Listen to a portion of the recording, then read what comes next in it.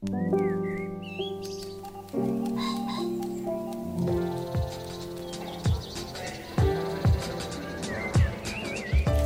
Stephen Metcalf, and this is the Slate Culture Gabfest Bogus Journey edition.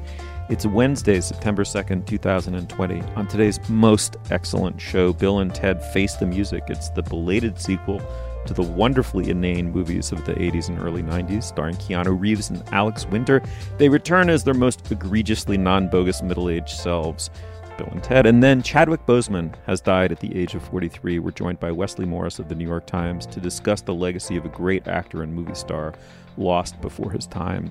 And finally, Dana had what appears to be maybe our final comfort pick, at least for now. She chose Days of Heaven, the Terrence Malick movie from the late 1970s. It stars Richard Gere, Sam Shepard, Brooke Adams, and Linda Manz, who herself has just passed away. We will discuss. Joining me today is Julia Turner, who's the deputy managing editor of the LA Times. Hey, Julia. Hello, hello. And, of course, Dana Stevens, the film critic for Slate.com. Hey, Dana. Hey, Steve.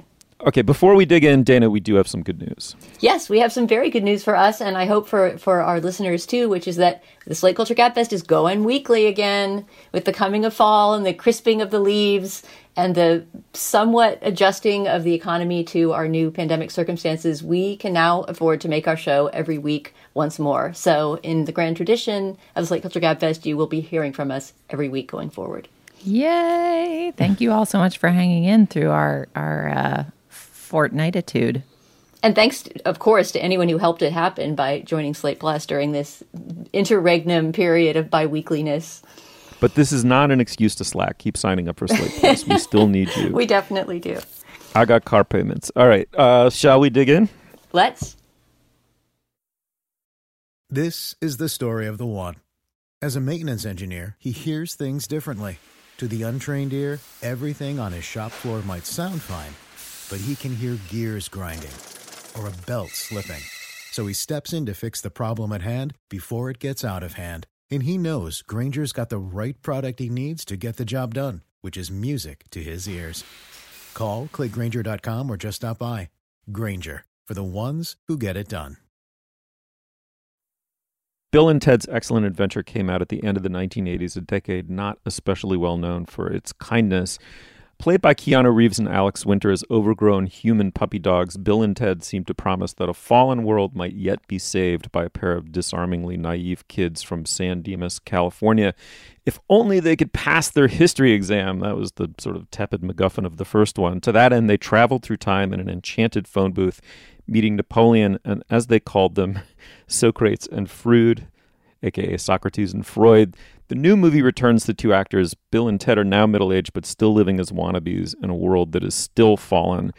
They may yet save it and their marriages, but first they must write a song so beautiful it brings about the promised utopia. Let's listen to a clip. Okay, now all we gotta do is write the greatest song ever written. It brings the entire world into rhythm and harmony. It saves reality as we know it. All through time. Dude, we've spent our whole life trying to write the song that will unite the world. What makes us think we can write it in like 75 minutes? Ted, we had to have written that song. The people in the future told us we did. Yeah, I guess. Which means we have it in us, dude. Maybe we just haven't written it yet. Maybe we're still gonna.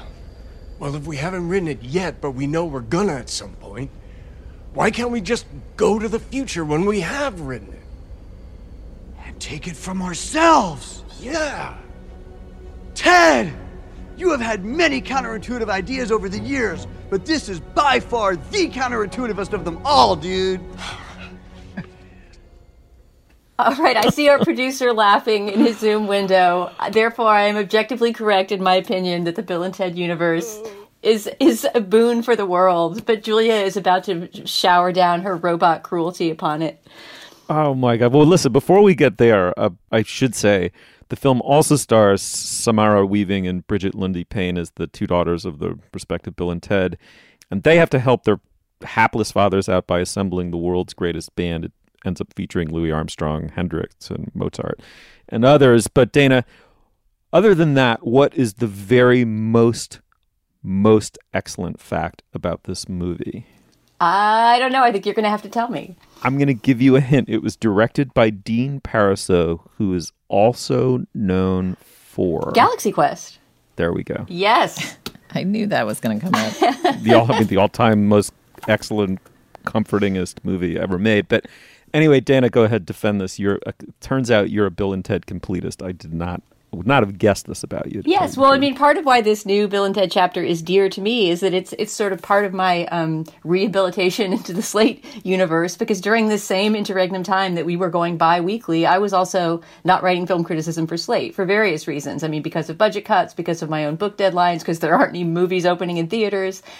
So this was my triumphant return, and I insisted on it. When I saw this movie was coming out way at the beginning of the year, before the pandemic was even a threat on the horizon, I said, I want that movie. Because, I mean, this is completely the movie of my demographic, right? I'm almost exactly the age of Keanu Reeves, maybe a couple years younger.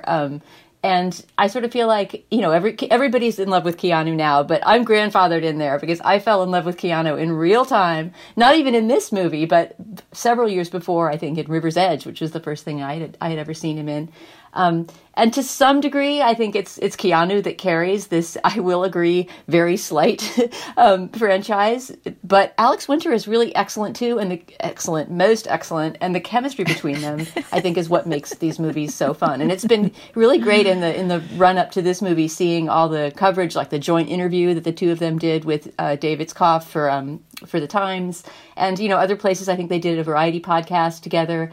And they're friends in real life, like not just guys who are friendly on a movie set, but like they take vacations together. Their families know each other. And that really shows, I think, in these three movies, which really do show, sort of a friendship growing through time. And ultimately, I think what I love about these movies is, as you said, Steve, just their innocence and naivete and kindness, and the fact that the catchphrase of Bill and Ted that, saves reality as we know it, is be excellent to each other and party on, dudes. But I will just say that to me, these three movies occupy a very specific and lovable niche. I have waited so long to just sit back and watch Julia Turner crap all over something you said, Dana, all over your hopes and dreams, and I'm just going to do that right now, Julia. First of all, I rewatched the original Bill and Ted, which I watched probably in a theater when it came out.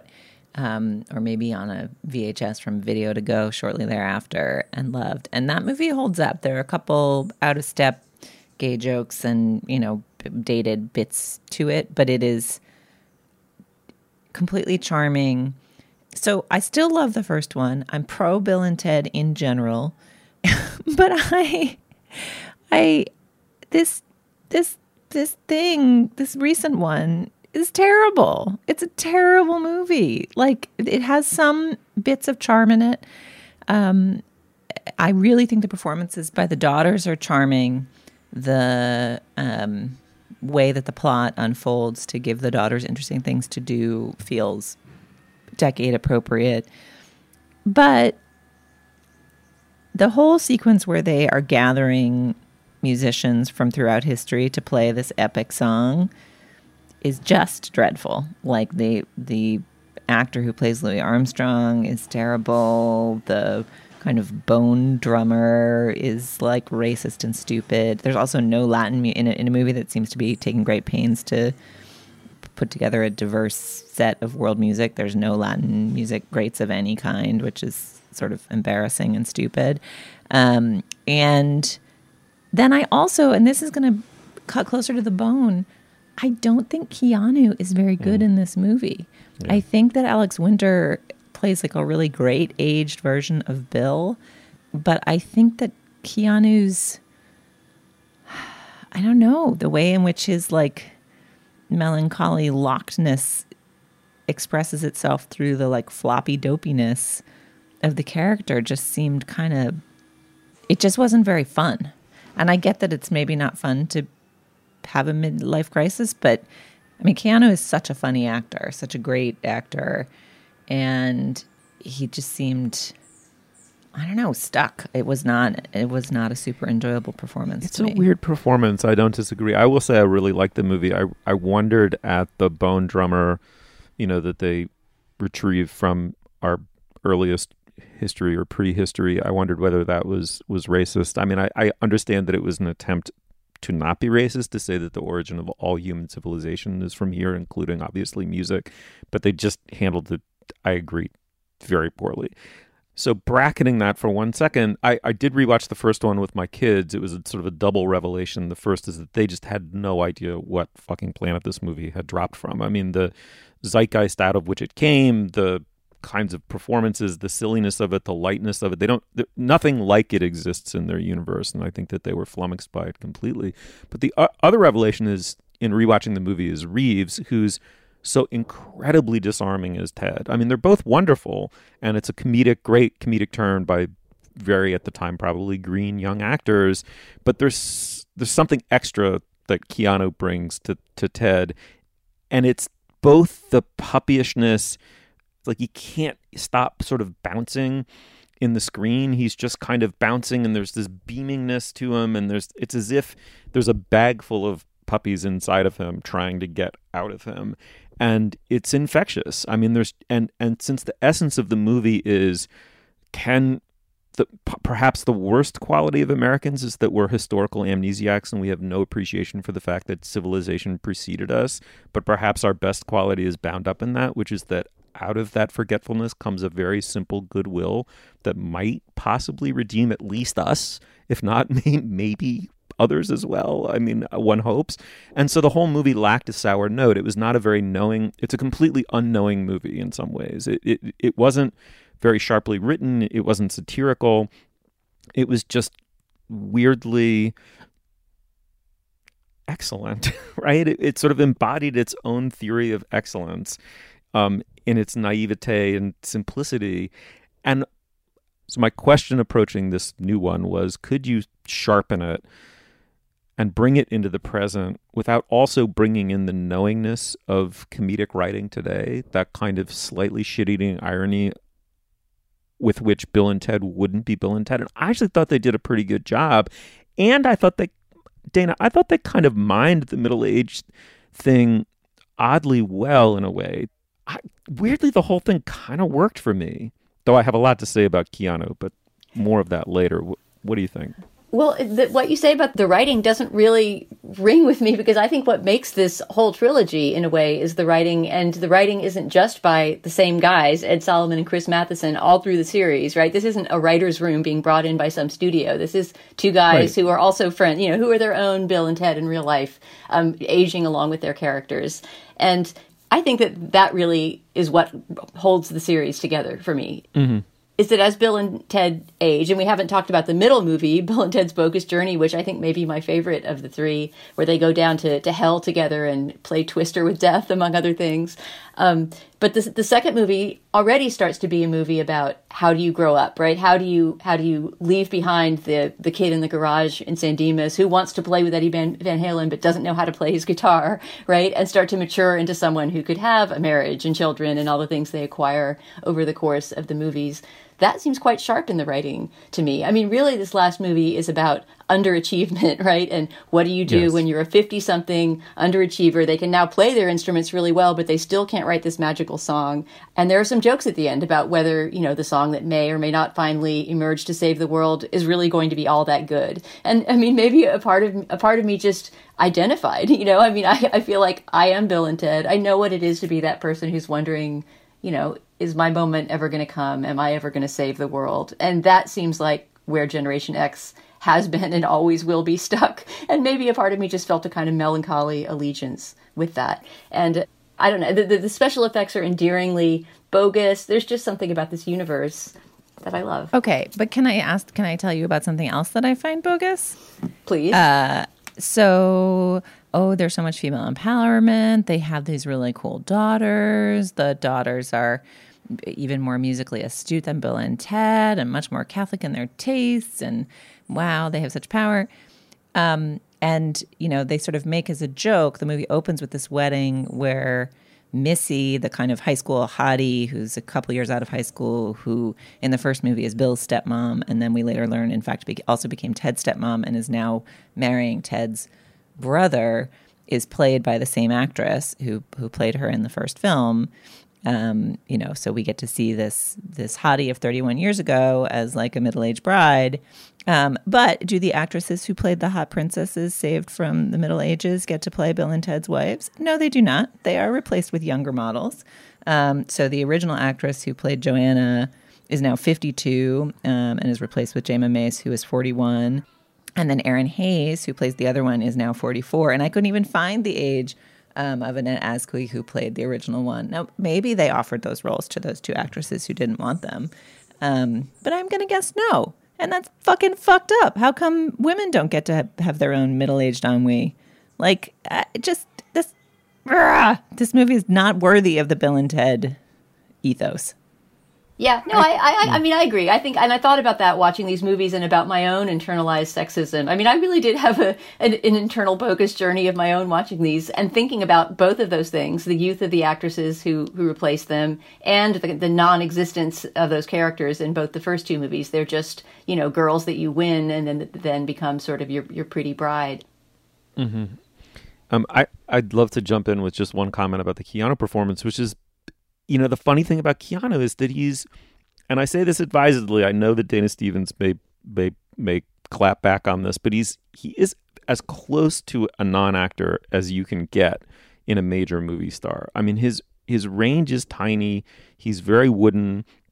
He's gained control over his instrument by toning it down, by never trying to stretch beyond what he's capable of in some way.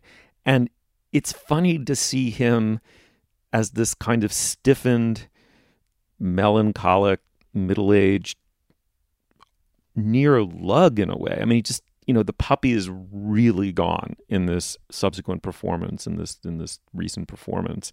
And I found myself going back and forth between wondering, is he consciously making it this way, this stiffened melancholic? Is it a comment on what it's like to grow older, or is he just older? And I actually thought that cognitive dissonance made watching it that much more affecting in a weird way. But he's acting. I mean, I guess I can't, the small range observation I can't really refute, but you could say the same thing about Humphrey Bogart, right? I mean, there are so many movie stars that have that project themselves very powerfully, and themselves is the commodity that we want and that, the movie casts them for. Right. But I would say, I mean, we just talked about the third John Wick movie, right? In which Keanu is an action star and he moves in a completely different way. I talk about this in my review of the Bill and Ted 3 movie, that he's an incredibly physical actor. His comedy is physical, and you're right that the puppy-like physicality of the first Bill and Ted is a huge part of its charm.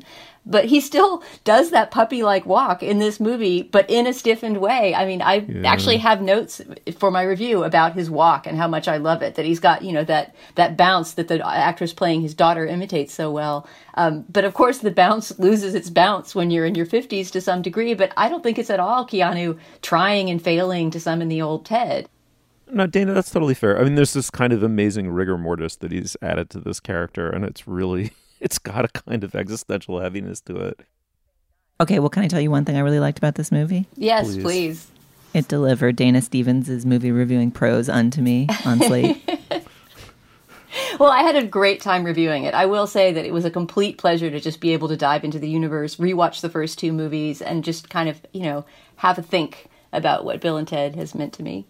All right. It's Bill and Ted Face the Music. It's streaming. I watched it on Amazon Prime. I'm sure it's various outlets, but check it out. We'd love to hear what you think of Dana Stevens adoring Bill and Ted. So email us or hit us up on Twitter. Okay, moving on.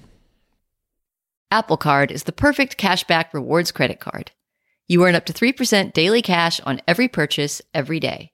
That's 3% on all your favorite products at Apple, 2% on all other Apple Card with Apple Pay purchases, and 1% on anything you buy with your titanium Apple Card or virtual card number. Visit apple.co/card calculator to see how much you can earn.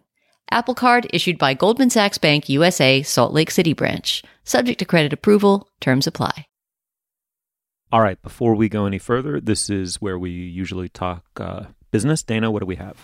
Yes, Steve, all I have to say for business is that in Slate Plus today, in keeping with our all-movie theme for this episode, we are going to talk about the future of theatrical movie screenings with Sam Adams, our frequent guest and Slate senior editor, who actually went to a movie this week. He got to see a small screening of Tenet, the new Christopher Nolan movie, in Philadelphia. He's going to tell us about that experience, and we'll just talk and speculate a bit about what the future of theatrical screenings may be in our age of quarantine. To hear segments like that, of course, you can sign up for Slate Plus, Slate's membership program. And while we're talking about that, we wanted to extend our very sincere thanks to anyone who has signed up for Slate Plus recently. Because of you all, we are getting to go back to a weekly schedule, which we are thrilled about. And you also help to contribute to the health of the whole magazine at a time when the whole publishing industry has really been taking a big hit. All of that to say that memberships really do make a big difference for us. And if you hadn't signed up, we would not be able to be talking to you every week. If you have not yet signed up for Slate Plus, we can still really use your support. As we have spoken about before, when you become a member, you'll get ad-free podcasts, exclusive Plus-only content, like our conversation about the future of movie screenings this week, and lots of other benefits. It's only $35 for your first year, and you can sign up at slate.com/cultureplus. So again, to all of you who have signed up, we really appreciate you. Okay, for the next segment, we're joined by Wesley Morris, the Pulitzer Prize-winning critic at large for the New York Times. He's here to discuss the loss of Chadwick Boseman, the great actor, to colon cancer at the age of 43. Wesley, welcome back to the show. Nice to be with you guys. I missed you. We miss you all the time. It is great to have you back. So as you point out in your really beautiful elegy to Boseman, he was Jackie Robinson, James Brown, Thurgood Marshall, and of course Black Panther. And as you put it, had any actor spent more time in such enormous shoes in so brief a span. And you go on to make the very brilliant, very Wesley Morris point that he didn't look like the men he played, that was somehow essential to what he was doing. Can you explain that? When he played Jackie Robinson, that was the first of this stretch of his acting career, and he didn't really start acting with any prominence until a little bit before that. I mean, playing Jackie Robinson in 2014, I believe, was his 2013, 2014. That was his first major part in a movie, and it just was, I will confess before I even finish this thought that, I think Jackie Robinson is one of the most handsome human beings ever born, period. And Chadwick Boseman is handsome in a different way. And I just thought, this just seems like strange casting. I mean, even watching the movie, you're just like, Chadwick Boseman is finding something in Jackie Robinson that has nothing to do with how he looks.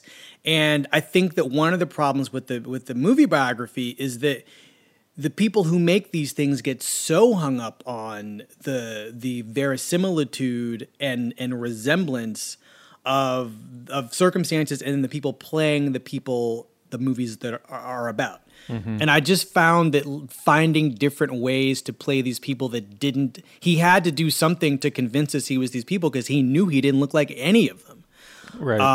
And seizing upon this, the electricity of James Brown, the sort of the rectitude of Thurgood Marshall, and the just cocky certitude that is also extremely understated in Jackie Robinson. I mean, those are three different, very, very different people.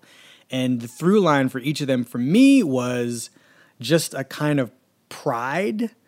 And I don't know. It was just a fascinating thing to observe in one actor in 4 years of an actor's career. Right. And then Marvel goes and spends hundreds of millions of dollars to make a tentpole movie kind of about Black dignity, right? And and they put him at the center of it, and he carries it. He carries it to $1 billion plus franchise.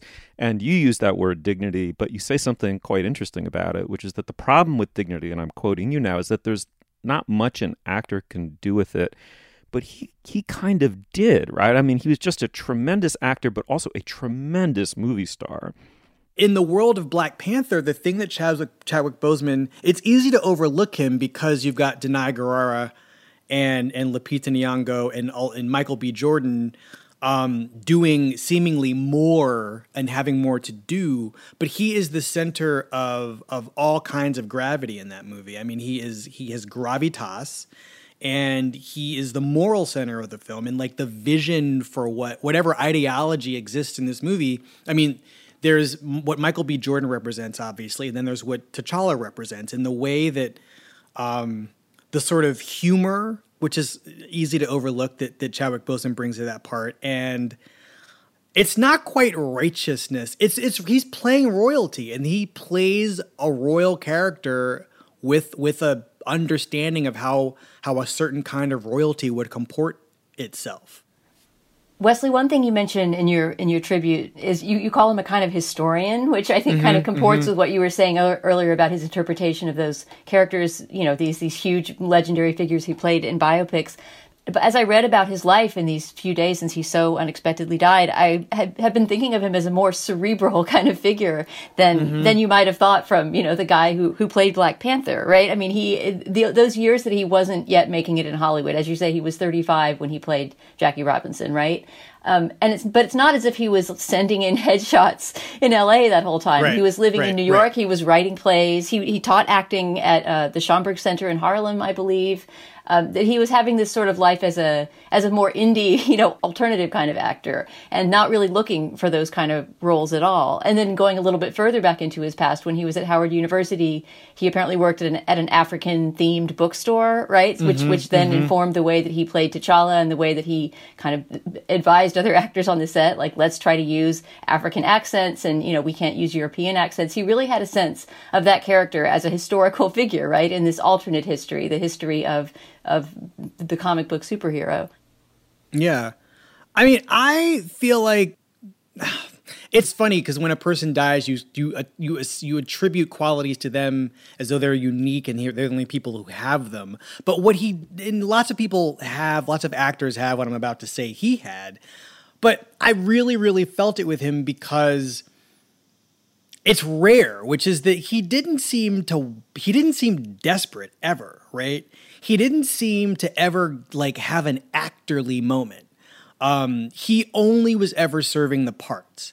And I think, you know, obviously playing James Brown being this electric, you know, historically important figure who understood his blackness to function in a particular way, but also was incredibly contradictory as a human being. And there's something about the way Get On Up works where you don't feel that the actor playing the part there's anything vain in the actor playing the part. He has tapped into this narcissism and this sort of explosive performative quality in the person he's playing. And I would contrast that with, you know, with somebody like Rami Malek in Bohemian Rhapsody, or I feel like I'm watching an actor give a performance as a person who might be Freddie Mercury at some point. Right. And the actor keeps getting in the way of the person they're playing. You don't feel that with Chadwick Boseman. I mean, I didn't know anything about that man watching him play these parts, but I also didn't feel like he was using James Brown as a stepping stone for some other thing, i.e. winning an Oscar. And that kind of made the exploration of James Brown as a person more interesting to me. There is something about his performances that I've been trying to articulate to myself that just feels like it's on this distinct plane. That they and I think that sense that they are so deeply centered in themselves. I mean, I guess it's a cliche to say that actors disappear into parts, and it's different even to disappear into parts where we have some sense of who the historical figure is. But there was something that seemed directed from his inner self rather than like mugging for the hypothetical audience, and yet also someone who was just really supremely conscious of the impact of the roles he chose and how he chose to portray them. And I don't think it's an accident that his career was playing all of these legends and greats. I mean, he seemed drawn toward it. Even T'Challa, I mean, you know, many people have written about like the political alignment of Black Panther with various, you know, political leaders and activist heroes. But I mean, it wasn't like, it's easy to just think of that part as a comic book part and as Black Panther and T'Challa as comic book figures, but there are real world corollaries for that part and for that man. And just by extension, I mean, he, in addition to playing Thurgood Marshall, James Brown, and Jackie Robinson, he also is basically playing Martin Luther King or Barack Obama or, someone along those lines who is a sort of universally respected figure, not even in the world of the comic books, but there's something about the power of that movie that turned Chadwick Boseman and that character into those things. I think there's also a way in which, even though his performances seem very inner, he was aware of the import of his career. A friend of mine pointed me to the speech that he gave when the Black Panther cast won the SAG award for Best Ensemble. Oh, yeah. In which he quotes Nina Simone about being young, gifted, and Black. To be young, gifted, and Black, we all know what it's like to be told that there is not a place for you to be featured, yet you are young, gifted, and Black. We know what it's like to be told to say there's not a screen for you to be featured on, a stage for you to be featured on. We know what it's like to be the tail and not the head. We know what it's like to be beneath and not above. And that is what we went to work with every day, because we knew there's not an ounce of being self-conscious in the performances, but in the selection of the career, there is an incredible amount of care and craft about how he's using his talent and what it's supposed to signal to whom. It's just so many of our big actors, even the ones whose talent we most admire, seem so buffeted about by Hollywood, even if they don't have to face the systemic racism of Hollywood, even if they're just like talented people who, get a bad break and sign on with the director who turns out to be able to author a career in the way that he did seems rare for any person in Hollywood, much less for a talented young Black actor in Hollywood. So there's something that just feels miraculous looking back at the span of it. I wonder, like, the other two things I would like. I had two thoughts in thinking about like what his career and his death were like. So career-wise, in terms of the way he approached his parts, I really think that his acting style is much closer to a person like Sidney Poitier than maybe anybody. I mean, we don't give Sidney Poitier enough credit for like teaching an entire generation of people how to act in movies. I mean, Brando took up a lot of space with inventing a screen acting. But Poitier, while not entirely a method actor, was certainly, he had these expressionist qualities to him that were also deeply rooted in rectitude. And I feel like that, so when he explodes in a movie, I mean, something really must have gone wrong for him to lose it. And I feel like Chadwick Boseman had a little bit of that. And the other thing that came to mind for me, and I don't know if this happened for you guys, but I feel like this is the first celebrity death, and I could be wrong about this, at least in the movies, since Heath Ledger, where you just felt like something really important was lost very, very soon, or too soon. Yeah. Philip Seymour Hoffman maybe as well. Yeah. Well, even Philip Seymour Hoffman is different, right? Like, because there just was so much more work than those two people. Good point. Yeah, well, it's true. So Wesley, I think you said it so beautifully right at the end of your piece. I think I'll just quote it. You said, "No one approximates this much greatness without a considerable reserve of greatness himself," and that just seems to sum it up. Oh, yeah, it's true. Wesley, I feel crass bringing in an industry question into this conversation about this man who in many ways was sort of outside and on the fringes of an industry, even as he was succeeding within it. But there was a huge online flap over the weekend about the question of whether Marvel would recast the role of T'Challa now that Chadwick Boseman is gone. And, with obviously many people saying, just leave it as it is. Don't retire that hero, essentially. But looking at the fact that Black Panther was one of the highest grossing movies, I believe, of all time, certainly of the Marvel universe, it's really hard to imagine that they would just leave the prospect of future Black Panthers on the table. So I wonder how you personally feel about that, and also just what you think industry-wise will happen. I mean, can't they just make Daniel Kaluuya like take over? Black Panther is anybody can play that. It's T'Challa that's the concern, right? Like somebody else is going to be T'Challa. You know, Lupita Nyong'o could be Black Panther. You guys, it's hiding in plain sight. He dies in the movie, and then Shuri becomes Black Panther. Right, exactly. Right. I mean, yes. She takes on the mantle, then it's like a woman thing too. Yeah. I mean, I think that solution is very, very simple. They can spend the first hour of the movie honoring him in like a very elaborate sort of mourning ritual or something. And then, you know, the plot kicks in, and exactly, Julia, Shuri is Black Panther. All right. Well, we settled it here. I hope we all get our, appropriate due on the story by credit. But that's definitely how that works. Good luck with that. Yeah.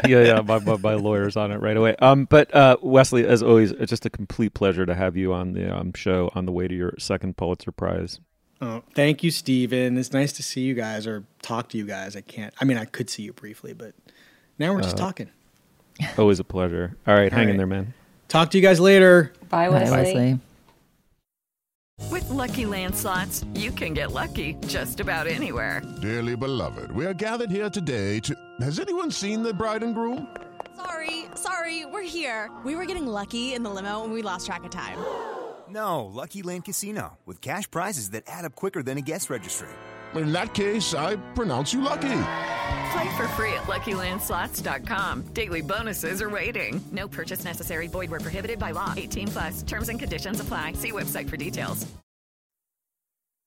Terrence Malick's 1978 film Days of Heaven unfolds with the simplicity of a fable or maybe even a biblical tale. It tells the story of a young couple played by Richard Gere and Brooke Adams who arrive as itinerant farm workers on a magnificent agricultural estate in the Texas Panhandle. To make their lives easier, they told people that they're brother and sister, they're lovers, and they have a young girl with them who's Gere's character's younger sister. This all takes place early on in the 20th century, just at the dawn of mechanization. There are automobiles and tractors, but they are a novel part of the landscape. The work that they have to do on this farm is pitilessly hard. And when the master of the house, played by Sam Shepard, falls for Brooke Adams, the Brooke Adams character, Gere's character hatches a scheme. I think you can probably guess what it is. What follows is a richly ambiguous love triangle. The movie was Malick's second after the masterful Badlands. Let's listen to a clip. And maybe to set up this clip, we should say that the voice you're going to hear is Linda Manz's voice. Her voiceover, as we'll talk about, provides most of the sound that you hear during the movie, along with the musical soundtrack. So this is her character, who's also named Linda, ruminating during the course of their trip from Chicago down to Texas. I met this guy named Ding Dong. He told me the whole earth is going up in flames. Flames will come out of here and there, and they'll just rise up. The mountains are gonna go up in big flames. The water's gonna rise in flames. There's gonna be creatures running every which way. Some of them burnt, half their wings burning. People are gonna be screaming and hollering for help. See, the people that have been good, they're gonna go to heaven and escape all that fire. Suckers! I need suckers! But if you've been bad, God don't even hear you. He don't even hear you talking. Well, Dana, you picked it. I'd love to hear why. I mean, I knew that we were going weekly. I knew that our Quarantine Comfort movie series was going to come, not to an end, but I think we're going to take it maybe once a month or something. And I wanted to pick, I just wanted to go out with a bang and talk about a movie that has meant something to me really as long as I can remember. I can't remember when I first saw this movie, but that I've never gotten a chance to write or talk about anywhere professionally. This came out in 1978. It was Terrence Malick's second movie. His first was Badlands, which is widely regarded, I think, as one of the great sort of first movies, one of the great directing debuts of all time. But that was already 6 years before Badlands was. And after this movie, he would not make another movie for 20 years. His next movie after this was The Thin Red Line in 1998. So to me, growing up watching this movie, and again, I don't remember when I first saw it, but it would have been somewhere in my adolescence, like just as I was becoming a cinephile, basically. I'm sure it was on the big screen because that would have been the only place to see it probably in those days. And Terrence Malick at the time was shrouded in this kind of mystery, this guy who had made 2 incredible movies and then essentially become a recluse, and it was not known whether he would ever make one again. Then after Thin Red Line in 1998, he started to become somewhat prolific by his standards and has made a bunch of movies in recent years, which that's going down another whole path. And we've talked about Tree of Life on this show, which has its defenders and its detractors and is a strange, more of a shaggy mess, but I think a beautiful shaggy mess. This movie is the opposite of a shaggy mess, even though the history of its making which is extremely interesting to read about, was a huge, big, shaggy process that Steve could easily have become a Heaven's Gate kind of situation. Malick went way over time. He went way over budget. Various members of the crew had to leave because he was taking so long to finish. It was actually shot almost completely by the legendary cinematographer Nestor Almendros, who had worked with Romer and Truffaut and European directors before this. It was his first Hollywood movie. But he had to leave before it was over. And then Haskell Wexler, another legendary cinematographer, came in and finished the movie. There were all kinds of stories like that behind the scenes. The producers being furious that Malick was taking so long. He was keeping helicopters waiting, while he tried to get a perfect shot of a locust on a stalk of grain or something. And in that process, which extended to the post-production period where, he edited it for years and it was like it was never going to come out. And he actually decided to scrap huge amounts of the dialogue that had been recorded and bring in that Linda Mann's voiceover that we heard in the clip to be almost the entire, machine that narrates the movie. But given all of that, it somehow coheres into this perfect gem-like thing, right? I mean, there's not a single frame of this film that I would change. There's not any performance or image that doesn't seem to just somehow be magically right. And to me, knowing some of that history behind it makes that even more amazing because Malick has this very lyrical, contemplative filmmaking style that seems like it would be a disaster on screen, and that has at times been a disaster on screen in subsequent years, but that just achieved that kind of gem-like perfection this one time. Julia, had you seen it before? No, I never saw it. And I loved it. If you're going to make a lyrical, nearly dialogueless film, make it 90 minutes and make it great. That's my takeaway from this movie. Like the combination of feeling open, curious, expansive in a kind of American pioneer-y way, and feeling unorthodox in its storytelling, with being an incredibly compact and considered story that actually has a lot of kind of action and plot in it, is so striking and really satisfying. Also, just the faces in it are incredible. I don't know. I haven't tracked Brooke Adams's career particularly, but the set of her mouth, she has this amazing like lush frown is the set of her face, and sort of watching her act, the Linda Mann's performance is also extraordinary, and the movie's also just heartbreaking, like the conclusion of it, which I don't think we should spoil here, even though it's a 40-odd-year-old movie. I was blown away. This is a great film that I'm so glad to have watched. Yeah, it's my second time around. I saw it in the movie. I saw it in the theater on a revival in the 90s, I think, and I liked it then. I loved it this time. Something about it really, really got to me this time. I think I went in with too much hype. I think Malick hadn't made the third film yet, so there was this Salinger-esque shroud of, mystery around him as the Hollywood exile.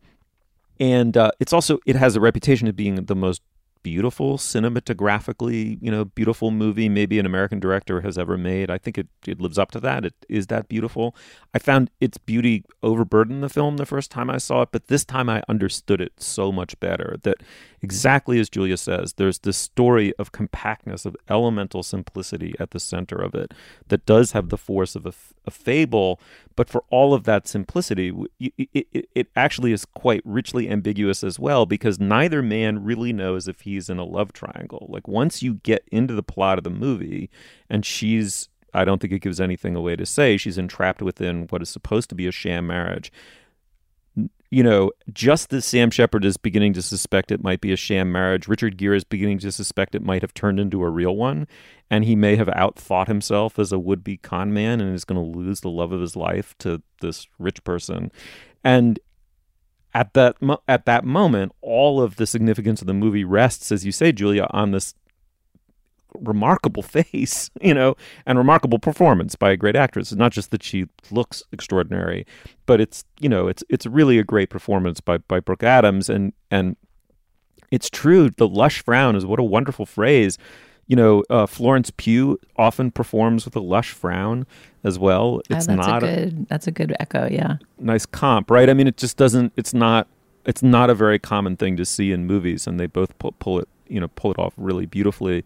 The one thing I will say is that for an itinerant farm worker, Gere has a closet full of really beautiful crepe outerwear and a really great haircut. Yeah, I mean, I love also what this movie is doing just with the idea of the West, like the scene when Gere finally gets inside the house. So the whole movie, which was actually shot in Alberta, but is supposed to be the Texas Panhandle. We're just outside for almost all of it. There's sort of one or two interiors before. In the middle of the film, the Sam Shepard character takes away his new bride and says, "Oh, why don't you hang out in the big house," which is this very upright, vertical in contrast to all of the horizontals of the horizon in the film. Little box on this plane, and Gere walks inside, and it's as though furnishings are from Mars. Like, just the idea of a couch is so alien. And, you know, watching it from, you know, my couch that I dialed up from CB2 or whatever, just thinking about the kind of roughness of the landscape. I just loved that scene when Malick's camera, which has been so often turned on herons and wind-tossed wheat and rippling troughs and steely-eyed bison, is just like, check out that decanter. Whoa. I want that house and everything in it. I think it's worth mentioning that house, which is it has this remarkable shape, right? It looks like something out of a painting. It's a very painterly movie in general, but it looks like Christina's World. Yeah, like a Wyeth painting, which I'm sure was one of the visual influences. But that house was built entirely for the movie. When I was watching, I was thinking, where did they find such in perfect condition, right? This old wood-framed house. And in fact, that house was built from top to toe by Jack Fisk, the production designer, who's another kind of legendary figure in movies and has collaborated with Malick throughout his career. So again, there's that deliberateness, right? I mean, the decanter and the velvet couch were very carefully chosen and or built to create exactly that feeling in that moment.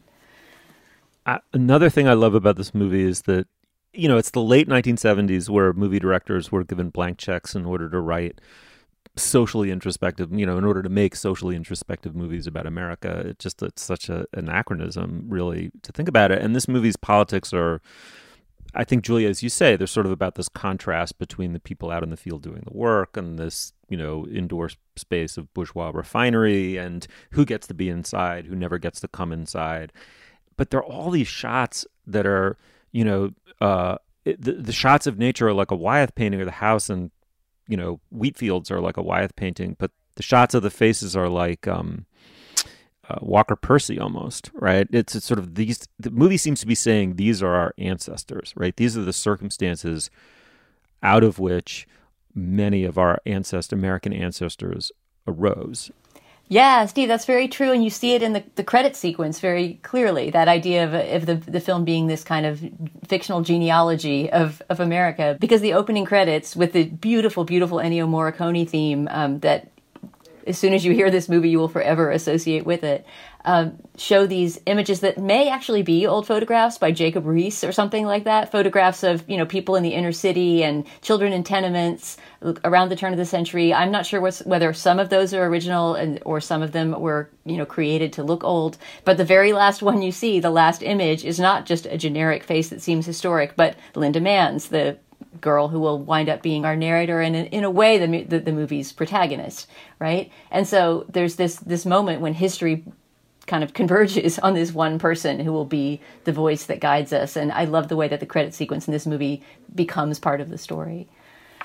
I mean, one thing I love about the movie is that it does not feel like it's moralizing. Like the story of, the couple seeking security, migrant couple seeking security in America pulls a con on a sick rich farmer and gets their comeuppance could feel pedantic, but it really doesn't. I think because of Gere's performance, because of Shepard's performance, because of Adams's performance, like the encounters there seem much more complicated and less simplistic than that.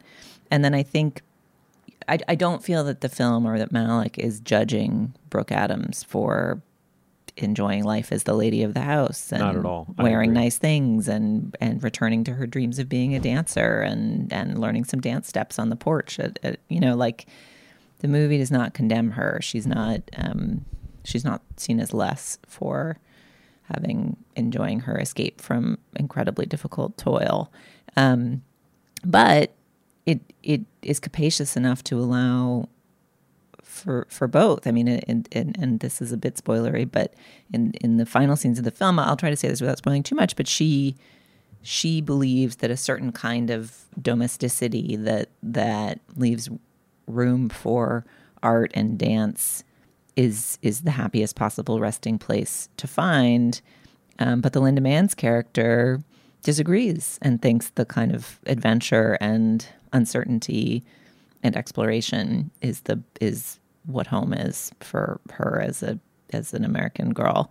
And I just love that the movie seems so non-judgmental about those twin threads.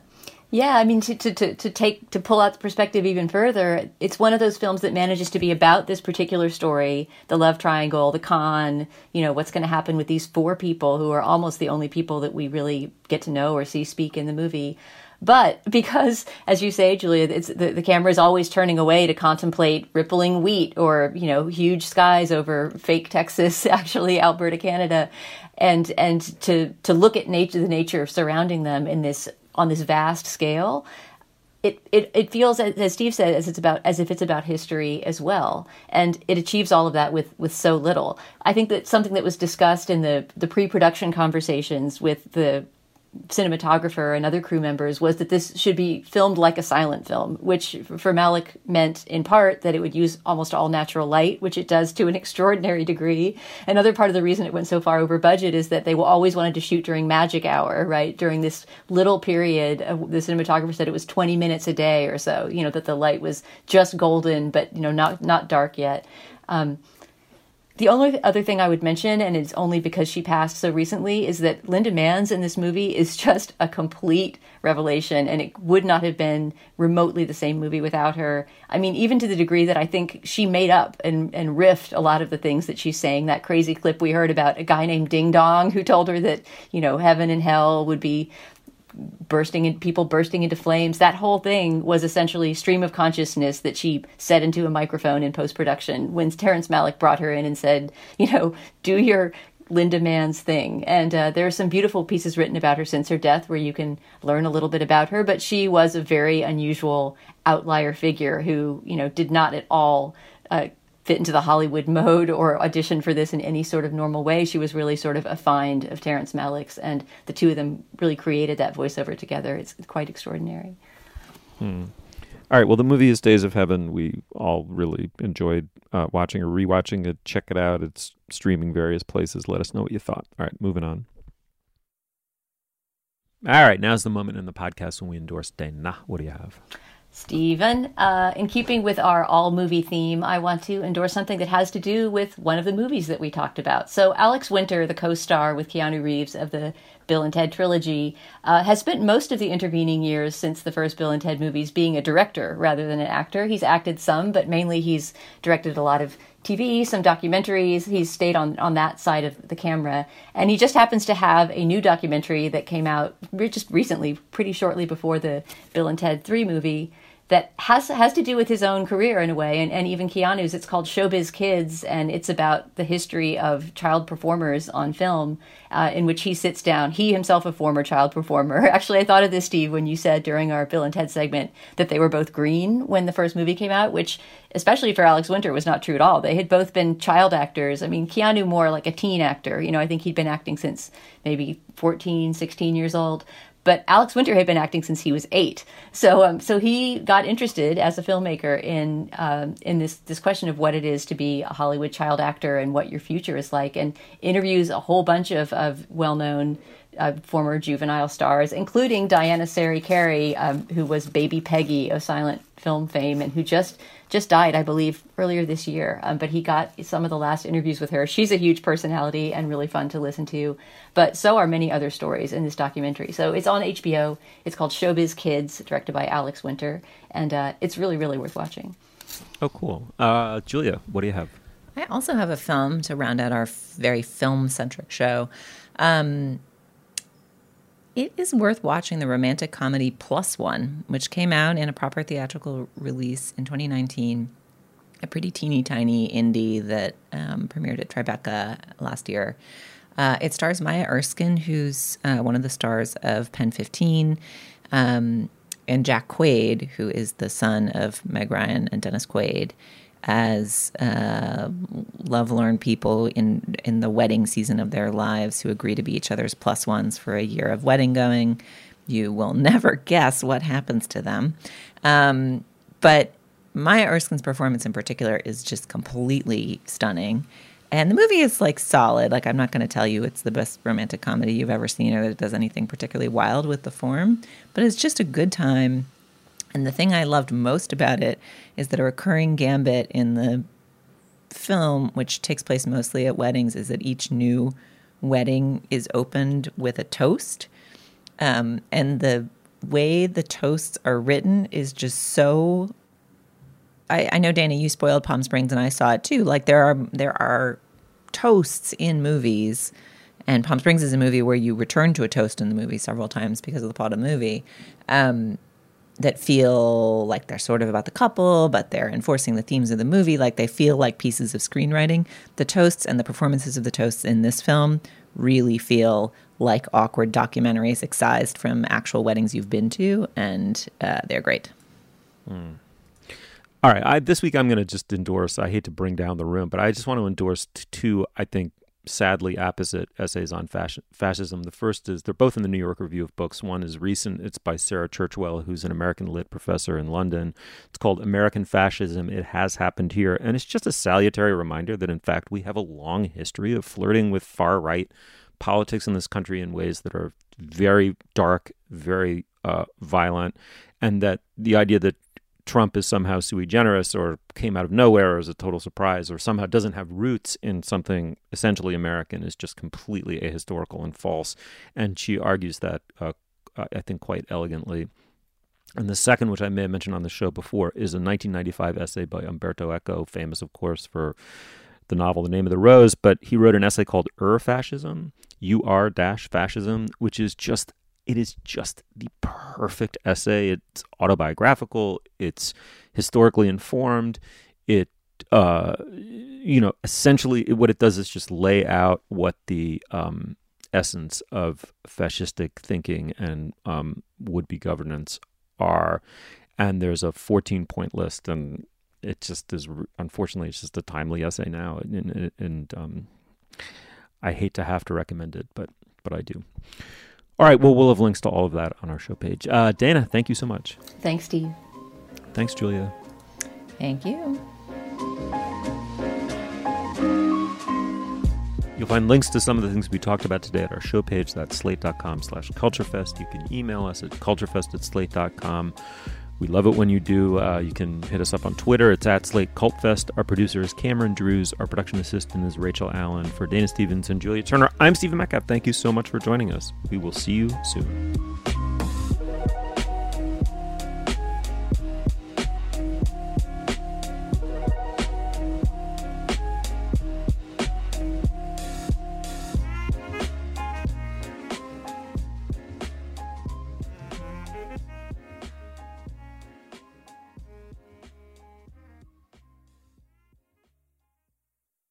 Hello, it is Ryan, and I was on a flight the other day playing one of my favorite social spin slot games on ChumbaCasino.com. I looked over at the person sitting next to me, and you know what they were doing? They were also playing Chumba Casino. Coincidence? I think not. Everybody's loving having fun with it. Chumba Casino is home to hundreds of casino-style games that you can play for free anytime, anywhere, even at 30,000 feet. So sign up now at ChumbaCasino.com to claim your free welcome bonus. That's ChumbaCasino.com and live the Chumba life. No purchase necessary. VGW. Void where prohibited by law. See terms and conditions. 18+.